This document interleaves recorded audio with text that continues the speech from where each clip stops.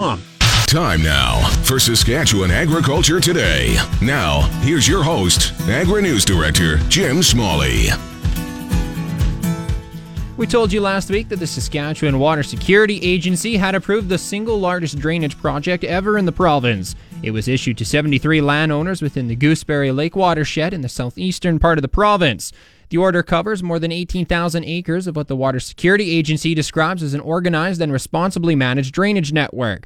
Saskatchewan Agriculture Minister Lyle Stewart says this project will be good for the environment and other producers and waterways. This is what the new regulations that are coming out of Water Security Agency are hoping to achieve province-wide. Organized drainage that where there are no victims. And the idea that you can drain on your neighbor and without permission and not suffer any ramifications from that, that's the old way, and it was never satisfactory. It was never even allowed under common law, but there was a very poor understanding of previous regulations, and so they were violated regularly as well. And so it's an opportunity. These new regs, Bill 44, is an opportunity for a fresh start and an opportunity to see more projects, organized projects with control structures like this one that are just positives. That's all. Would an organized drainage approach work in the Quill Lakes region? Sure. If an adequate outlet can be found for that water, that's the problem in the Quills region. Generally, in the past, the Quills were the only outlet, and I shouldn't say the only outlet. There are areas where other outlets can be found, but the Quills is not an adequate outlet anymore, at least for the time being, and so that's an issue. I think organized drainage is the way that this will be solved, but it's not a simple solution in every location up there, where some locations may not have a good outlet. The weather across the province this past week has been anything winter-like. How welcome is the big melt to farmers? Well, I guess good weather is always good news in itself, but I don't think it's good or bad. We have a little snow cover in most parts of the province, and some areas have lots of snow, like the southeast. I think we're in very good shape. The ground generally froze up in a very saturated condition in most parts of the province, so we're not short of moisture. I can't see too many negatives to this. We'll need some more moisture before seeding time, but there's no crisis points here at this point. Saskatchewan Agriculture Minister Lyle Stewart. Farm values have been steadily increasing, but the number of farms in Canada continues to decline. That is according to the Statistics Canada 2015 Farm Financial Survey. Statistics Canada reports in 2011 there were over 119,000 farms in the country with gross farm revenue greater than $25,000. In 2013, it was down to less than 108,000, and in 2015, there were only 91,580. Net worth has increased from an average of $1.8 million in 2011's financial survey to $2.2 million in 2013 and $2.8 million in 2015. Stats Can says the average grain farm was worth $3 million and cattle operations were worth about $2 million. Average net worth increased in every province in 2015, with Saskatchewan leading the way with a 27.9% increase, followed by British Columbia up 27.8%, and then Ontario up 24.9%. Farmers' net income has also been showing year-over-year increases. It was $67,000 in 2011, rising to $84,000 in 2013 and $98,000 in 2015. Back in a moment.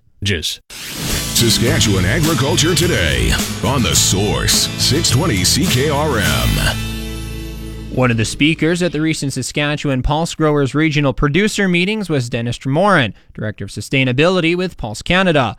It's no secret that pulses provide positive agronomic benefits, which could become even more important as talk turns to carbon tax or carbon credits. We're lucky in Canada. We've had a lot of research from the federal government and through universities on the environmental benefits of pulses. And we've known for a long time that pulses don't require nitrogen And they also have a rotational effect with cereals and oilseeds afterwards, where you'll see a yield boost or a reduced nitrogen requirement for cereals and oilseeds afterwards.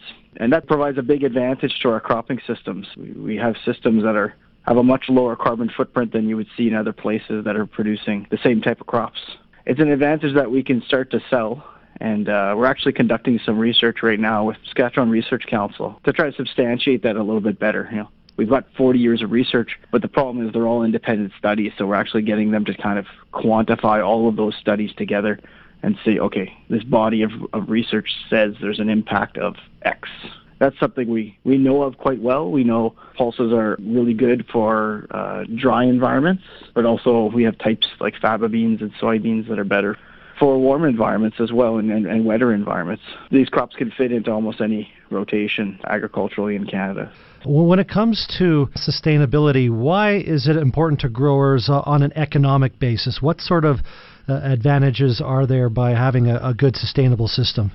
I think from an economic point of view, I'm always equate sustainability with efficiency.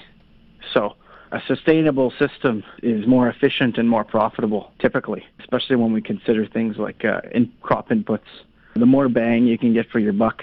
We call it efficiency, we call it profitability, but the food industry is using a term called sustainability. They both basically are meaning the same thing. What is the Canadian Field Print Initiative, and what does it have to say about carbon pricing?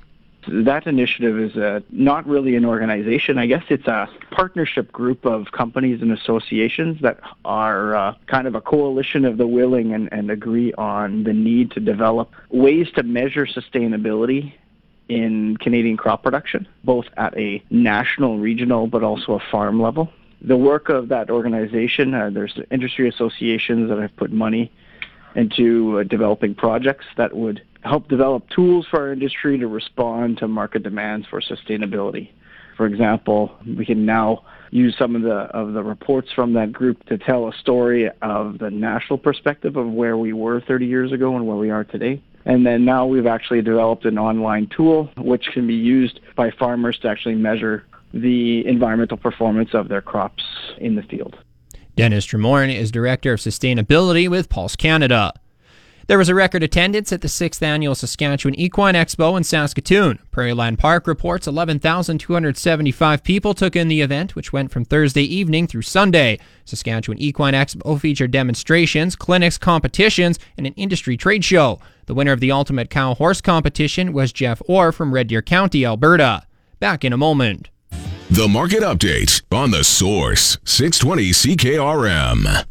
Looking at grain prices this morning, durum is unchanged at $272.17. Feed barley unchanged at $134.14. Canola is up 10 cents to $484.32. Flax unchanged at $480.55. Oats are up 44 cents to $182.47. Yellow peas are down $7 to $304. Feed wheat is unchanged at $136.48. And number one red spring wheat is unchanged at $229.86. Back in a moment.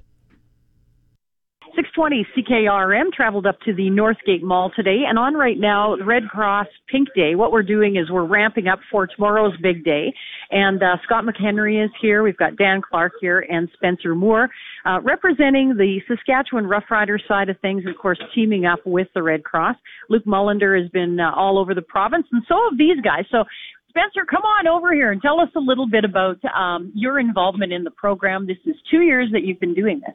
Yeah, it's something that as Rough Riders we have become ambassadors for the Imagine No Bullying program in partnership with the Red Cross. So what we do is basically we go province-wide to speak to kids about the importance of healthy relationships and trying to break the kind of the bullying cycle that kids kind of get stuck in. So my second year doing it, and we reached 30,000 kids last year, and our goal this year is 50,000. So it's been pretty good. It's been busy, but it's been good.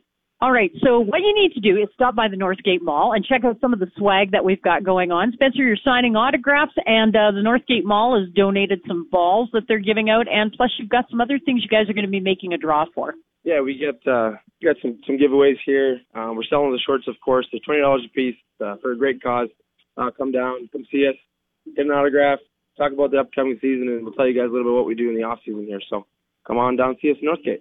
All right, for 620 CKRM, just outside the Rogers store with Spencer Moore and the crew for Red Cross and Gloria. The Livestock Report on The Source, 620 CKRM.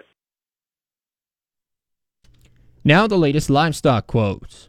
Heartland Livestock Market Report. Tony Peacock reporting from the Swift Current Yards. Our Thursday calf sale had 3,624 calves in it. The 111 big 895-pound red steers bring 158.75. 107 black steers at 750 at 168.75. The Hereford steers at the same weight, 163 and a quarter. Tight to 7, 680 to 720 weight steers bring 177 to 178. The 660, 670 weight steers, 174.75 to 179.75.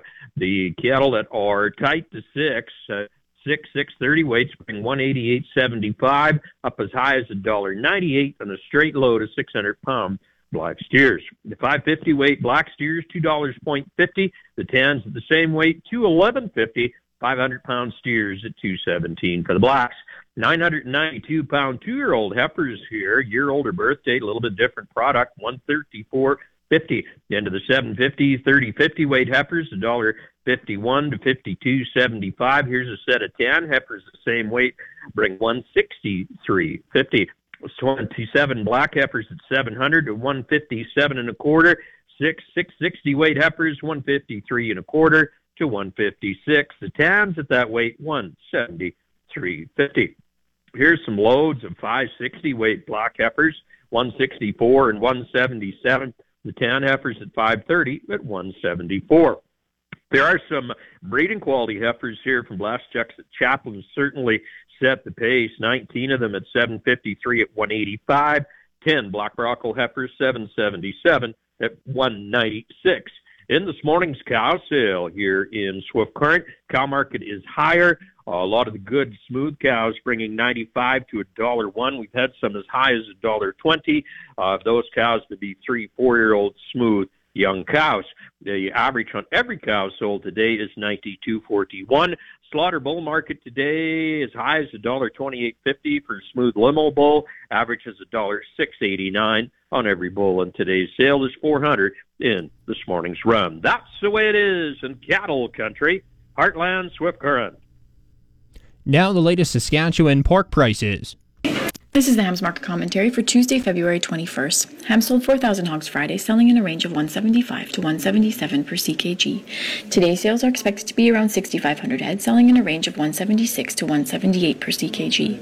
Hog prices for the week ending Friday, February 17th were Sig 3 175.52, Sig 4 174.07, Sig 5 174.79, Cash 173.29, Brickco 170.30, Thunder Creek 168.53, and High Life 173.25. Cash hogs today are called steady, while lean hogs are trading mixed, and the Canadian dollar is down 30 basis points, trading at 0.7603 cents US. Cash hogs yesterday were up 20 cents per hundredweight, while the cutout was up 23 cents per hundredweight. Packer margins are currently estimated at $22 per head black. Last week's slaughter was estimated at 2.363 million hogs, about 3.3% higher than year-ago levels. Back in a